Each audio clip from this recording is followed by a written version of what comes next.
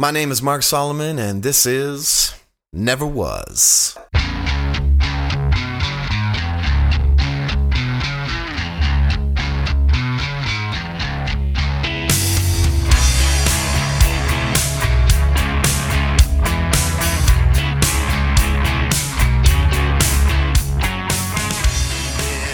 I never was on the inside. Most of my life, I just felt like my place fell outside, due to whatever reason. I just never really felt like I came from anywhere or like I belonged somewhere, I've called different places my home or my hometown, but really it's just because I decided that. I don't feel that's not like some kind of identity that I share, And it's not like we were a military family or something and moving around all the time. I hear about that. But there were major moves to new towns at key moments of my life. And of course, the timing of things like immaturity or adolescence, identity crises, combined with big moves, that can make a person feel pretty far out there. And of course, colossally poor decisions don't help either. When I sing in the song "Burning Clean," warming by the fires of bridges burning, I don't mean that in a good way. Okay? Even in good times, when things are rolling, things are up. I always feel a kind of like a looming exclusion just around the corner. That dread of wearing out my welcome. And then when the worm turns on those good times, when I have worn out my welcome and the bad times take over, let's just say I've gotten as dark as it gets. But that's what happens. That's what happens when you feel disconnected from the people you find yourself around. There's a reason why we need that, and I don't know. That's why it's why true friendship is so valuable, isn't it? I know. It seems a bit dramatic from a guy who's happily married and walking in the faith still to this day. But I want to be honest, and I'm just doing that now, and intend to continue to do so.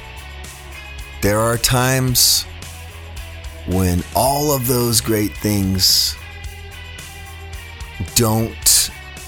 they just can't match what's going on in my head. But tonight, listen, don't get me wrong.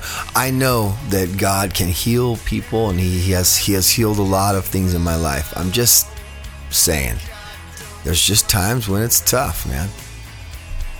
And but there's also times when you gotta wake up. You gotta step up, and you gotta do something. I mean, I've been made alive again. I've been given the power to stand up. And so I'm going to do that right now. Tonight I'm going to attempt another move, but this one I want to move the outside in. I want to create my own inside, if you will. It is my sincere hope that you'll enjoy the show, of course, but that in the future you'll join me, and and I mean that in the very near future. I've mentioned it over and over again. My goal of an ongoing conversation, I've said it a million times, but I'm going to keep banging that drum. It's my drum. My desire is to talk about what's on your mind, and I realize that you can't just throw that out there. If we're learning how to do this show. Just keeping it so wide open, it's not the best option. So I'm attempting to sort of break the ice tonight, okay? Tonight I want to talk about experiences, okay? We're at the pub. We've just met. What's the show that changed your life, made you want to be in a band? What's the movie that affected change in your life outside of the theater and just in your everyday living? What are some books that sort of change your outlook on the world? You know, anything like that. I just I figured tonight I'm gonna throw a couple things out there, do some sharing of my own. You know, I'll jump in the fire first, and then it is my sincere hope that you will respond, not only with your own opinions maybe about what I share this evening, but with some of your own experiences. You know, that is the goal. And I think it's going to be good for us. It's going to be good for me. Broaden my perspective and hopefully broaden yours. You know, I'm not trying to come in heavy-handed. I'm the dude sitting at the pub wondering if there's anybody interesting in here. So, what you got?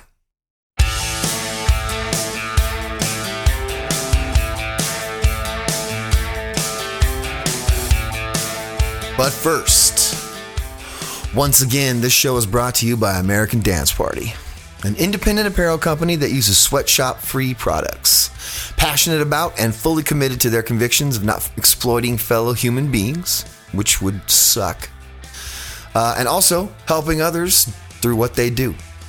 ADP is not a charity, but it is a way of life and love that should exist in everything we do as human beings. Running a business should be no different. A dollar should not be placed higher than a life. In their own words, we pray that what we do might inspire you to find what you can do. And if we can help you look good while on your journey, bonus.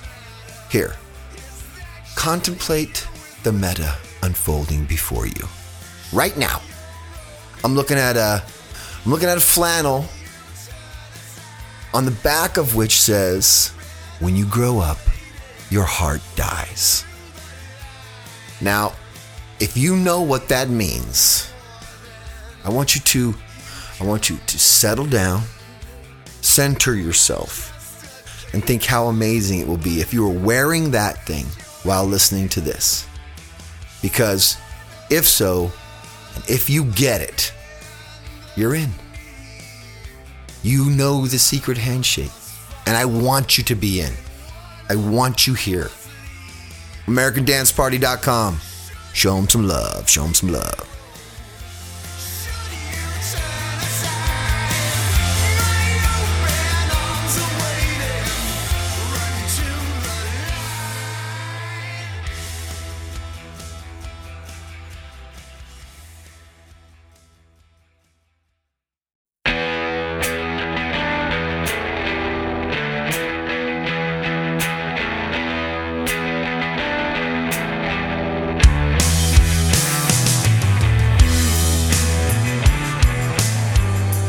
Okay, so what no one tells you about touring in a rock and roll band is it's super boring most of the time. Okay, I mean, even as busy as my band Stavesacre was for most of the time we were on the road, there's like 3 or 4 hours of each day where you have a purpose and you are a human being that's interacting with other human beings that aren't in your band, and then literally the rest of the time you're pretty much just sitting somewhere staring, you know, be it in a stinky van with stinky dudes, you know, driving through barren wastelands where it's just like literally a plain before you and behind you, and you know, an hour in could go past and you wouldn't even think you'd moved, you know, except that you see them little street markers, and it's just it's boring. Okay, 2 tours into the life of Stavesacre, I was bored out of my mind. Mile after mile of highway, just sitting in that van, staring off into oblivion. You know, after the first couple tours, magazines, I could care less, you know. They hold no appeal. It's like the second you purchase one, it's in your hand, and in your mind, you're thinking, wasted money, because I'm not going to care about this in about 40 minutes. Newspapers, even less, you know, very little beyond 5 minutes of light reading. Bored. I will say, when we were touring in the winter time during football season, it was like a minor relief for me, okay? Because every Monday morning, I would actually have something to read in the USA Today. That was my goal. Find a USA Today. It's got the sweet, you know, sports section with color and all the stats, and my nerdy fantasy football brain could check out for a while. Now, of course, there are websites that do that for you, and that fun is gone. That has died. Anyway, I was pretty hardcore about those newspapers, you know. I was also not a real responsible driver. And, well, one early morning in the middle of who knows where, I just had to catch up on the football and all the scores and the stats. But there was just one problem, okay? My turn to drive. Everybody else is asleep. I'm driving. We're in the middle of nowhere. I'm a stubborn dude who doesn't really think things through. Anyway, I read that sucker anyway. I unfolded it, laid it out on top of the steering wheel, and just kind of peripherally kept my eye sort of on the road. And you know how you feel someone staring at you? I mean, I don't know how long this went on. Probably not very long, but I could feel someone staring at me, and out of corner of my eye, I look over and I see Baloo, and the look on his face is just, his eyes are so wide, and he's not saying a word. He's not mad. He's not laughing. He's just got this shocked, comical look on his face. And I, you know, oh yeah, I should probably put that away. Yeah. You should put that away, man. You're reading while you're driving. Oopsie. Needless to say, this did not give my bandmates a lot of faith in my driving abilities. Anyway, okay. So we take this trip to Scandinavia, actually. We were in Denmark. We knew we were going to, by some kind of weird circumstances, we ended up stuck in Denmark for a week with really nothing going on. And, I mean, you're in Denmark. It's not like you can just walk down the street and grab a newspaper, or walk down the street and grab a magazine, you know? And, I was kind of going stir crazy, and I was probably driving the guys nuts. And, I mean, I just couldn't take it anymore. But, Jeff Baloo, yet again, came to the rescue. And he's like, you know, basically, in no certain terms, you know, quit bugging him and moping around, and go down and find yourself an English, a book printed in English, and read a book. You know, actually read something. See, Jeff was a big reader. He was reading all the time. And he was also a huge Stephen King fan. And, you know, for myself, I just had kind of forgotten about reading, if you will. You know, in high school, I read a lot, but afterwards, I just was so distracted with everything else. I just kind of dropped it. And, you know, Baloo just said, man, go down there, get yourself a book, you know. Well, I don't know what to read, you know, just like a freaking child. And he suggested Stephen King. He's like, you know, see, he's got a lot of books. There'll be lots of stuff for you, you know, to have access to, and maybe you'll like them. You know, now for me, there was always this kind of stigma with Stephen King for obvious reasons, but especially growing up in the 70s and the 80s, you know, Hell's Bells and Stephen King were like two peas in a pod, you know, there was always kind of like, I don't want to read that, you know. But I mean, I got I got Blue telling me to check him out. Even Sam West, who's also a huge Stephen King fan, is like, no, dude, you'll like him. So I gave it a shot. And I went down to this bookstore and I found myself a copy of The Shining. And I decided I would see how it suited me. And you know what, man? I got hooked. I got stuck. I couldn't get enough. There was something about the way he wrote that, and he still does this, maybe not as wonderfully, to my opinion, as he did before, but he had this way of kind of building this community, and as soon as you're reading the book, regardless of what the story was, you felt like you kind of knew the characters. You felt like you knew these people. You felt part of something. It was instantly familiar. So no matter where I'm at, I could just pop open a Stephen King novel and just kind of go for it. And it was entertaining. It was fun. But this, I had gone through a few and right after the Shining, I was like, I kind of dig this guy, Baloo's giving me all these suggestions. And then, he's like, you need to check out The Stand. I think you're going to really dig The Stand. And I'm like, well, that's a pretty big book. It's like, okay, read the abridged version first. If you like it, then you can always read the unabridged version and it'll be sort of like a bonus. And I gave it a shot. I dig the dystopian, it's all over kind of thing. So I cracked it open. I started reading, and I'm telling you, if I was already kind of a fan, this book made me a fan for life. There was something about it that was so unexpected. I mean, yes, it's still got all the same familiar kind of character settings and vibes. And it does have an awesome premise, Superflu sweeps the earth, kills everybody. But, there was more going on. And there's this consistent presence of a kind of a spirituality and Christianity, frankly, that was there. And I had not anticipated that in any way.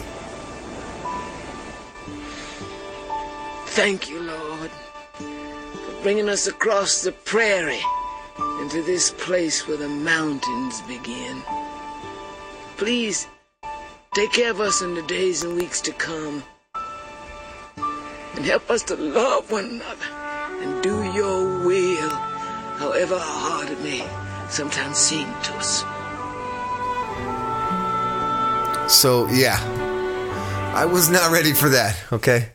Now, obviously, that's not from the book. It's from the made-for-TV movie, which was really not good. But, here's this character in this story, and I just, I don't know, man. I'm so used to people of my faith being portrayed as lunatics that it was like out of left field. I was not expecting that, It's usually one or the other. It's here's this crazy person, and that's a Christian, and it's always some nut who's, I don't know, off in left field speaking crazy doctrine. Or then flip it around, and it's the evil person, the Christian guy turns out to be the evil person all along.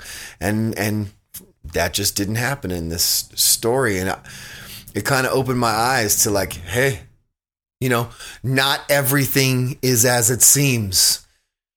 And I think it kind of started this little, turn this light on for me. So later on, when I read Addicted to Mediocrity, a book I've mentioned multiple times by Frankie Schaefer, it clicked. This is what he's talking about right here. Maybe a little more linear than he was aiming for. But anyway, I want to make one quick note, though. That made-for-TV movie, terrible, horrible, but some great casting. You got Gary Sinise as the quiet, lead Stu Redman. You got Molly Ringwald as this kind of really nervous and also pregnant young kid. I mean, Molly Ringwald, really, seriously. And then perhaps one of the most brilliant casting moves of all time. The, what's a good incendiary character, the Trash Can Man. Oh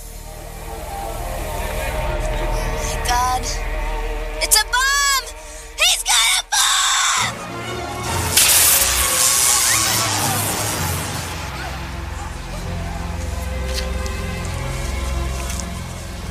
Get him out of here. I brought it for you! For you! Get him out of here. My life for you.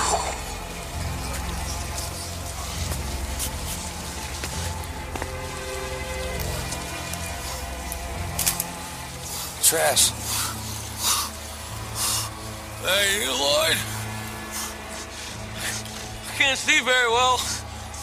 My eyes are all funny. It's me, Trashy. What do you have there? Big one. Fire. The A-bomb.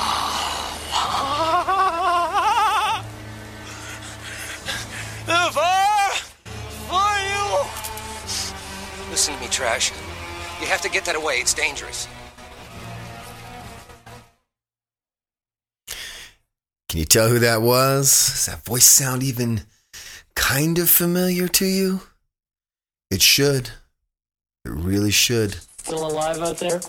Good. This is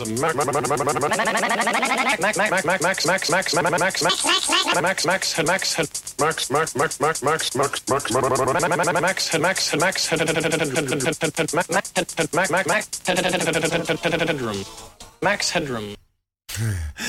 80s icon Max Headroom makes a guest appearance as the Trash Can Man in an otherwise kind of forgettable made-for-TV movie that came from a great book. So yeah, you know, Uncle Stevie, he's got a thing for God. I don't know what it is, you know. He's also got a thing for emotions and for pulling on them heartstrings, if you will, you know.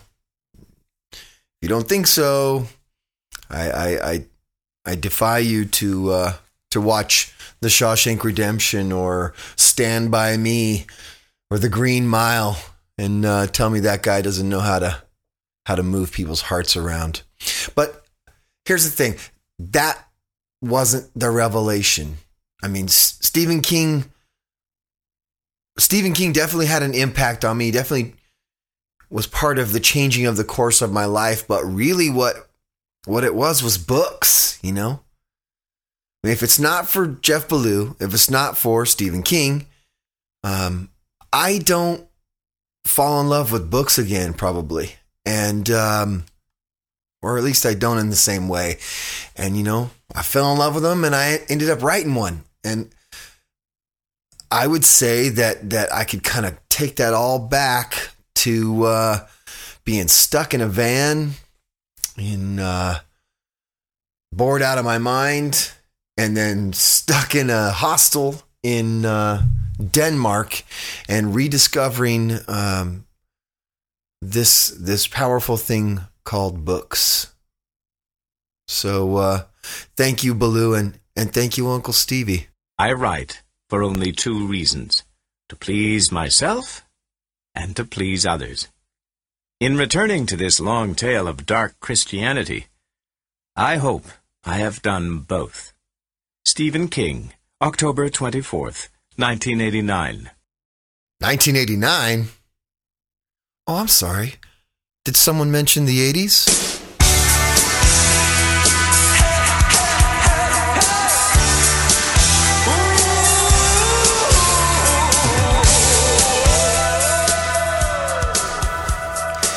As I remember being in high school, the firm and well-founded belief was that no one understood me. No one. Parents, teachers, pastors, cops, other kids, you know, especially the girls that I was interested in. Nobody got me. But more than anyone, it was the parents. I mean, the parents and the grown-ups, they just don't know. They lost touch somewhere. I remember having these brief epiphanies. You're sitting there in class, you're like, how could no one see this? How can no one see this? I mean, a teacher who's a jerk, okay? But is a teacher, and therefore all potential grown-ups who could step in and stop said jerk from being a jerk, they give them the benefit of the doubt, and so the kids just sit there and suffer. You know that teacher. You had that teacher. And if you lived anywhere like where I lived, you know who else had? You had those parents that did and said crazy shit to their kids. I mean, I watched some of my best friends get thrown across rooms, okay? Then I had parents who would literally just like verbally and physically check out from a kid's life and let them know that's what I'm doing. And speaking of checking out, I mean, who was asleep at the wheel when they decided everyone should disrobe in the middle of puberty in a high school locker room? You go to school and there's always that week where they really put the screws to you, like, what are you gonna do with the rest of your life, kid? What are you gonna do? How you gonna put that question to me? Not all this works for everybody. And the thing is, the people who could actually answer that question, they already knew what they were going to do. They've known it for years. That's just who they are. So you're literally this guidance counselor. That's a job that has absolutely no purpose. Except for cruelty. Torture. Here's a little pressure that you can carry around with you for the next 2 years of your life, which, by the way, you'll look back on and say, gosh, I wish I'd have enjoyed that more. And by the way, what do they take away? What do they take away right at the same time? You used to be able to come home, watch little afternoon cartoons or something, relax. That's your safe place, right? Yeah, come high school, at least for me, I got home and, well, they got them too. Forget it, man. They locked us out 5 minutes ago.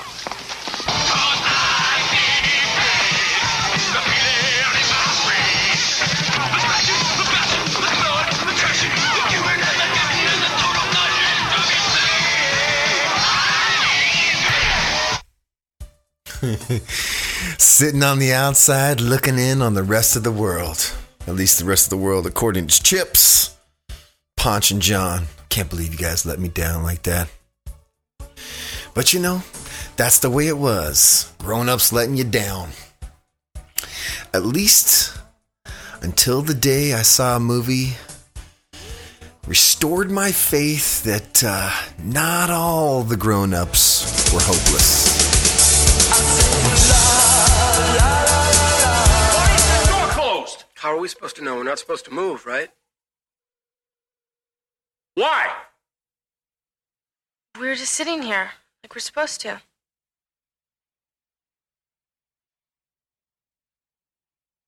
Who closed that door? I think a screw fell out of it. Just closed, sir. Who? She doesn't talk, sir. Give me that screw. I don't have it. You want me to yank you out of that seat and shake it out of you? I don't have it. Screws fall out all the time. The world's an imperfect place. Give it to me, Bender. Excuse me, sir. Why would anybody want to steal a screw? Watch it.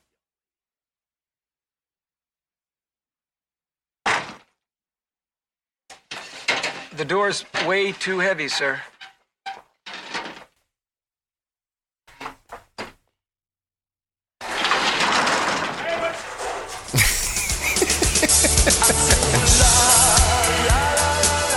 Oh yeah, The Breakfast Club. It's been said a million times before, but I'll say it again because you know what? It's my show. When the late great John Hughes made movies, he got it. He got teenagers, and it was important. I mean, I'm not trying to eulogize him. I'm just saying, when he wrote it, He understood. He understood what it was like then. The perils of being a dork, the appeal of being an oddball, the awesomeness that was being your own person. You know, those brief moments where you discovered that. And, of course, all the sweet justice. Let him go. Why don't you do something right for once in your life? I'll never forget it. It's worthless. You can't talk to him. What do you want? You know what I want. Okay. Okay, you want me back? I'm back. Come on, it's not that easy. You're gonna have to convince me. I want you to beg. Let him go. Come on, you're a beggar. Beg. Oh. Bastard. You're gonna have to beg. I don't think it's gonna be necessary. No, I didn't know Jens lived in a hen house. Did you know that? Jeez. Must be a hen house, because I don't see nothing but chicken shit. I don't want any trouble with you, all right? My parents are gonna be home in a little while. You leave now and we'll forget everything. All right, man, let's just cut the bullshit, all right? Please? I'm here to wipe the floor with your ass, and you know it, and everybody knows it, and you deserve it. I think it's safe to say that this party is about to become a historical fact. Wait. Yes, indeed. John Hughes. That guy got me. And based on the fact that those movies are still considered classics, you got a lot of other people too. Listen, I'm not trying to be melodramatic, but I'll say this. It helped me. That dude helped. He helped me. Helped with the whole feeling outside, you know. You see some of those movies and you're like, man, somebody gets it. Somebody gets it. It helped more than, you know. And now, all the way from the hills of Hollyweird, welcome, Pain!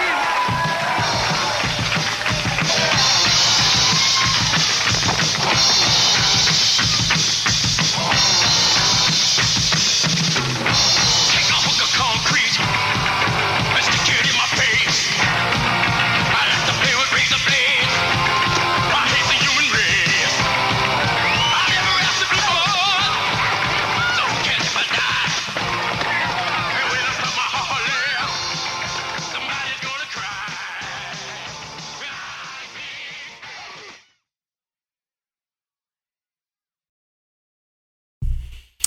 And finally, I come to the music.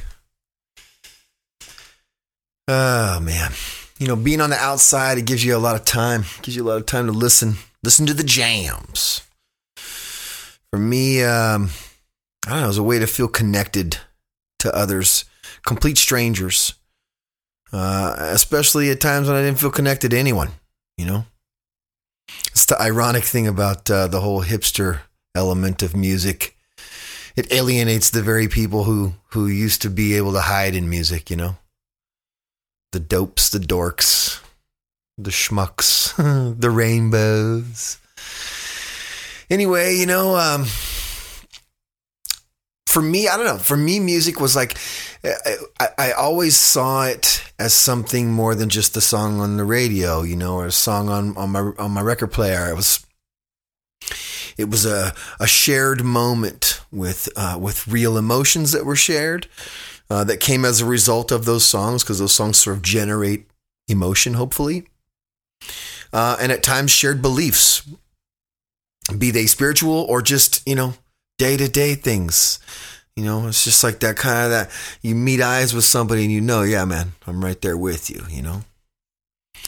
And when the music played over a loudspeaker or whatever, there was something about it that brought people together. Now, I have spoken at length about U2. Yes. Okay. And if you hate them, I'm sorry that you do, but it's my show, so deal with it. And in the context of this episode, I'm not really focusing on U2 per se, although I kind of am, I guess. I'm focusing on this one song, you know. This one song kind of changed my perception of what music could be. I mean, I dug the intensity of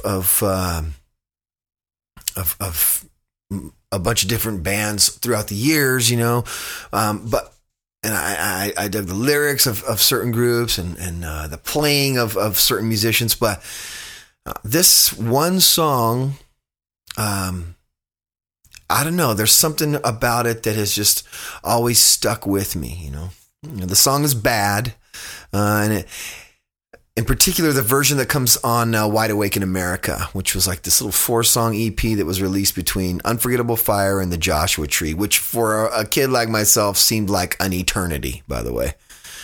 But it's just such a beautiful track, and if you hang with me, you'll see where I'm going and what it's meant in my life in major ways that that I certainly never would have expected.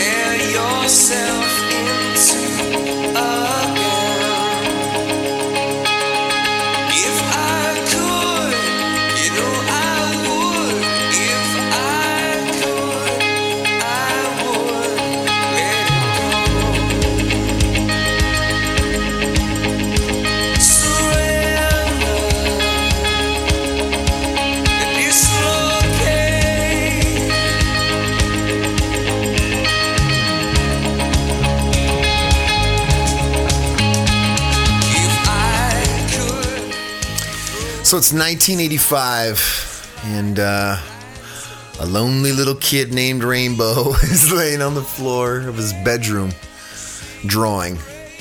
This is the summer that I discovered music, really. I mean, it's the summer I discovered punk rock. It's the summer before I met the guys in the Crucified. And I'm still not at a point where I can really imagine a performance like this and being a part of it as a musician. But the idea that someday maybe I could see him play, it just planted a seed. And it never left my mind. Just one day I want to be there with all these people and singing all these parts and literally not giving a damn whether or not anybody approves or not. Just wanted to do it.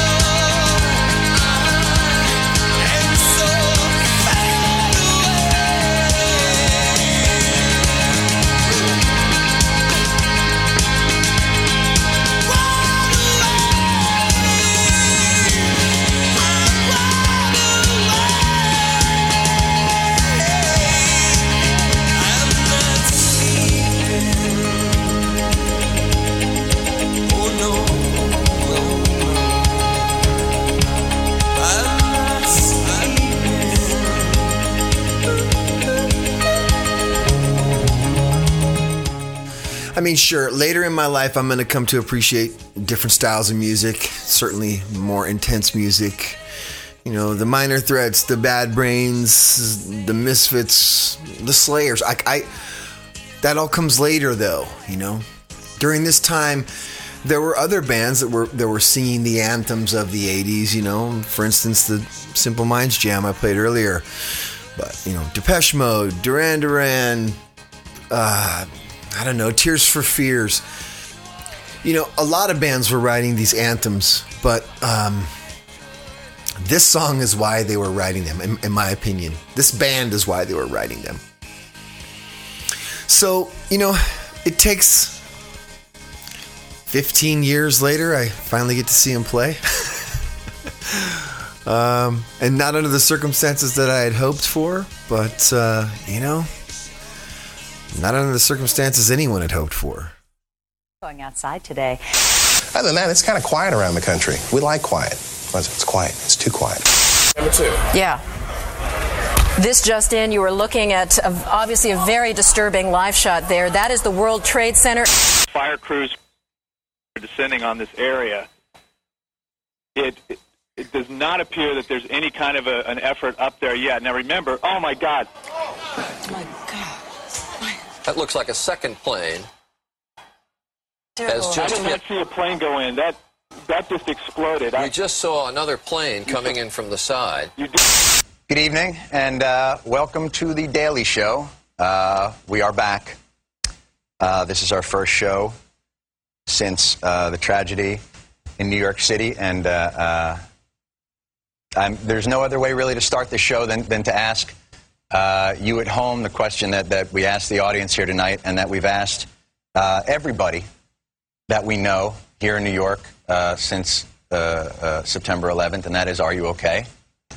And we pray that you are and that your family is. I'm sorry to do this to you. It's another entertainment show beginning with an overwrought speech of a shaken host, and television is nothing if not redundant. So I apologize for that. It's something that, unfortunately, we do for ourselves so that we can drain whatever abscess is in our hearts and move on to the business of making you laugh, which we haven't been able to do very effectively lately. Everyone's checked in already. I know we're late. I'm sure we're getting in right under the wire before the cast of Survivor offers their insight into what to do in these situations. They said to get back to work, and there were no jobs available for a man in the fetal position under his desk crying, which I gladly would have taken. Yes, I went there. Don't worry, this is not my 9/11 episode or anything. I just, how can you not acknowledge the time? How can you not acknowledge the setting when that's the backdrop? I mean, anyone listening to this remembers what it was like in those few days and weeks and months afterwards. You stand in the grocery store, somebody right next to you, total stranger, just start crying. The sky was empty. There were no planes, man. It was like quiet and weird, even in Los Angeles. I mean, I would be driving down the street behind a car, see an American flag, and tear up. I'm not even exaggerating. It just was so all-encompassing. And, you can't stay like that forever. You got to try to get moving. But, you also, that's the price you pay, man. If you're going to have some empathy or have some compassion or care, sometimes the price is carrying that around for a little while, Now, the U2 show that was happening was big for a number of reasons. I mean, I obviously had wanted to see him my whole life, as I've mentioned, but they had also kind of moved on from the weird, glitzy Vegas thing that I had no interest in seeing.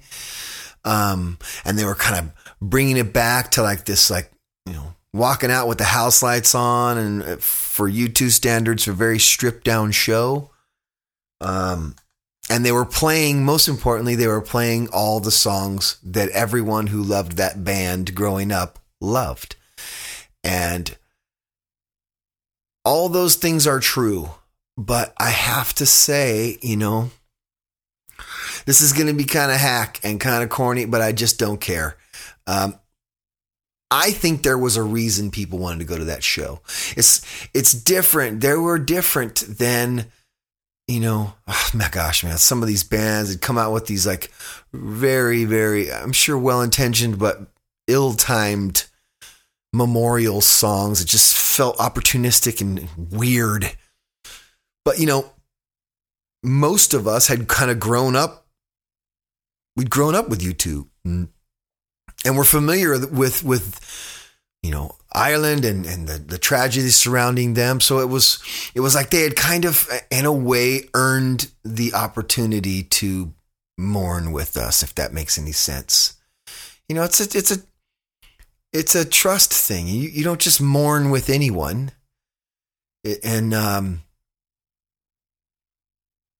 Everybody knew the reputation of their shows anyway from back in the day, and the fact that they were kind of heading back there, it was almost like this like renewed love affair with that strange gospel feel. And for me, I felt like there was more to the show than just going to a show, So, I'm at the Staples Center. Thank you. I don't know how I got a ticket, honestly, because they did like 3 or 4 shows and they were all sold out. So thank you, Candice Garcia. She's the reason why I got to go to that show. And, me and my best friend Rudy and my buddy D, like we all 4 went, and it was just more than I could imagine. It's one thing to earn the trust to mourn with the people. It's another thing entirely to deliver on that and really give the people what they need. And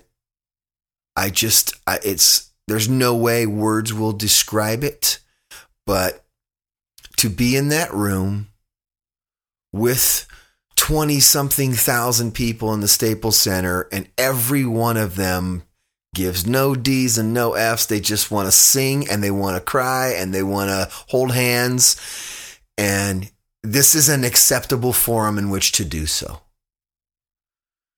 So before I go back into the music, because I found, I think I found the show and the performance of the song Bad that I have been wanting to play you.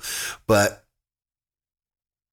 right before they played the song Please, which is off of their pop record, Bono, he's interacting with the crowd over and over again throughout the whole show. I mean, it's constant. There's flags being tied together and people being brought up on stage and serenaded, and it was incredible. But during this one address he had made to the crowd, he just said,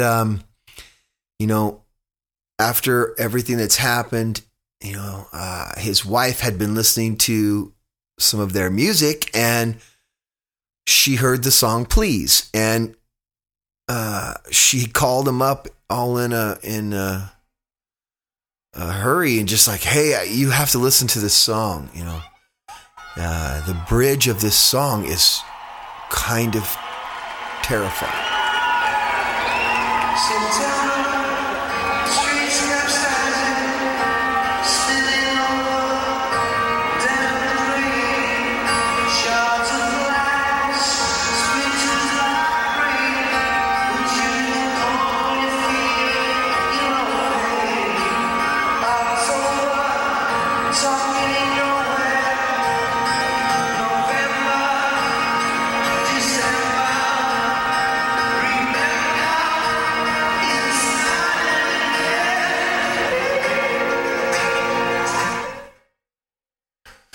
So yeah, you hear these words, you hear just the significance for better or for worse. It kind of hit home, and no one knows how to react. There's like rage, there's anger, there's frustration, there's sadness, of course, because we don't know how to do this, and if we were in the presence or being entertained by someone else, I just don't know that it works the same way. But here, that these guys have gone through crazy things, and you can trust them. And just when you think everybody is gonna spin out, things kind of change up.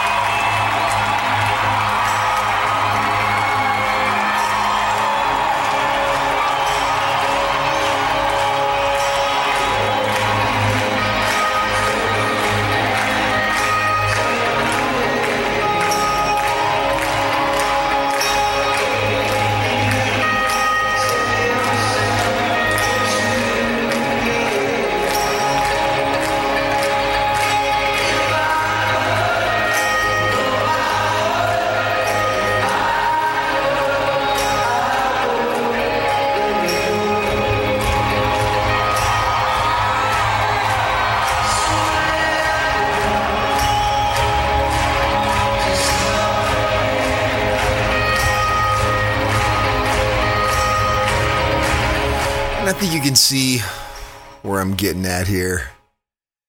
It was an amazing experience, and I don't intend to try to recapture the whole show or anything right now. But what my whole point was, including this song and this experience, was that, I mean, I've never felt more connected to a massive group of people in my life. I'd never felt like that before.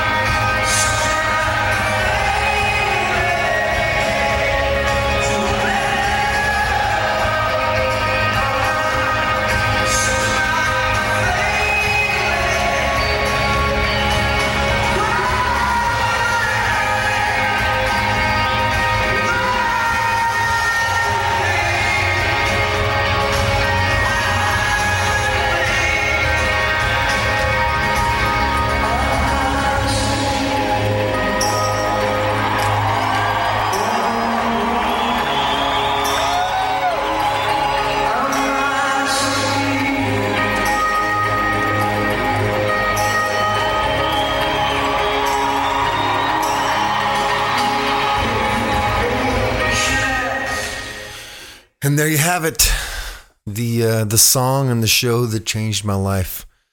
Thanks for listening, Thanks for hanging out and indulging me. And now it's your turn. My request to you is to respond. Shoot me an email, 200 words or less. Tell me about the show that changed your life, or the film that affected the way you see the world. Or anything. I mean, I'm not saying don't tell me about your kids. I'm just saying, give me something that the rest of us can relate to, So yeah, you know the address. And if you don't, just in case, it is The Twilight Zone at ineverwas.com. That's The Twilight Zone at ineverwas.com. Shoot me an email. Tell me what's going on with you. You can also get onto Skype. Look for I Never Was on Skype. You can search with that same email address. If you want to do a phone interview with me and be on this show, we can do that too. That's the idea. So once again, The Twilight Zone at ineverwas.com. You didn't think I was going to leave without letting you hear all them people sing again, did you? You didn't.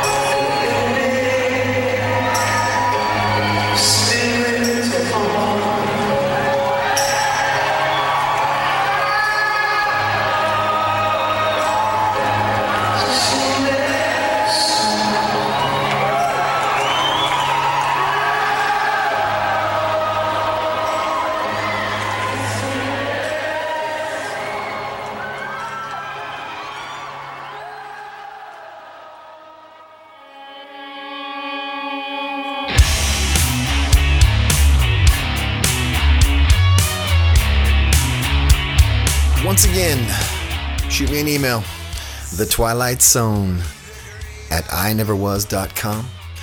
You can also hit me up on Facebook, but I'm just going to point you in that direction. Please try and keep it under 200 words. It's hard to read them all, but I feel compelled. I want to read them all, and I don't want to ignore anybody. So, keep them brief. And honestly, if you want to talk on the phone, or you want to do a Skype interview or something, just tell me what you want to talk about and give me a little quick summary. And we can knock out a 15-minute interview, no problem. As always, this show was produced by Billy Power of the Urban Achiever podcast, whom you can find at urbanachievershow.com or on Twitter at urbanachieverpc. And once again, brought to you in part by American Dance Party. That's right, American Dance Party, sweatshop free, and clothes with a conscience. This show and every one of my other shows can be found at ineverwas.com. Just go to the podcast link. You can download it from there, or you can go to iTunes, look up Never Was, look up my name, Mark Solomon. Thank you so much for listening. I've got to do a couple things just to be safe. You heard excerpts from The Stand by Stephen King, read by Grover Gardner. And of course, there were some YouTube clips from the TV show. John Hughes' The Breakfast Club and Some Kind of Wonderful were snippets in there. Excellent movies. I know you've seen them. How could I forget? I Dig Pain by Pain. Yeah, somehow I don't think anyone has that record. From the greatest newscasts ever, the ABC and CNN coverage of 9/11, and one of the greatest newscasts I've ever heard, the Jon Stewart on The Daily Show, his first show back after 9/11. An amazing thing to listen to.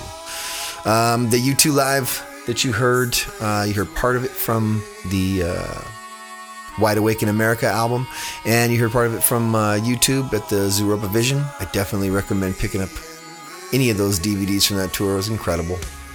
And once again, the rest of the music you heard on here was from my latest record, White Lighter, self-titled album, White Lighter, on Northern Records. Thank you again so much for listening. Thank you so much for all the support and the letters and the shares. And by all means, keep them coming. Every time you share this show with somebody else, somebody new hears it and they share it, and it's incredible. I can't thank you enough. Just sprinkling it out there, Johnny and Jenny Appleseed style. Where can you email me at? thetwilightzone@ineverwas.com. Take part in this show. Make it happen. Rainbow out.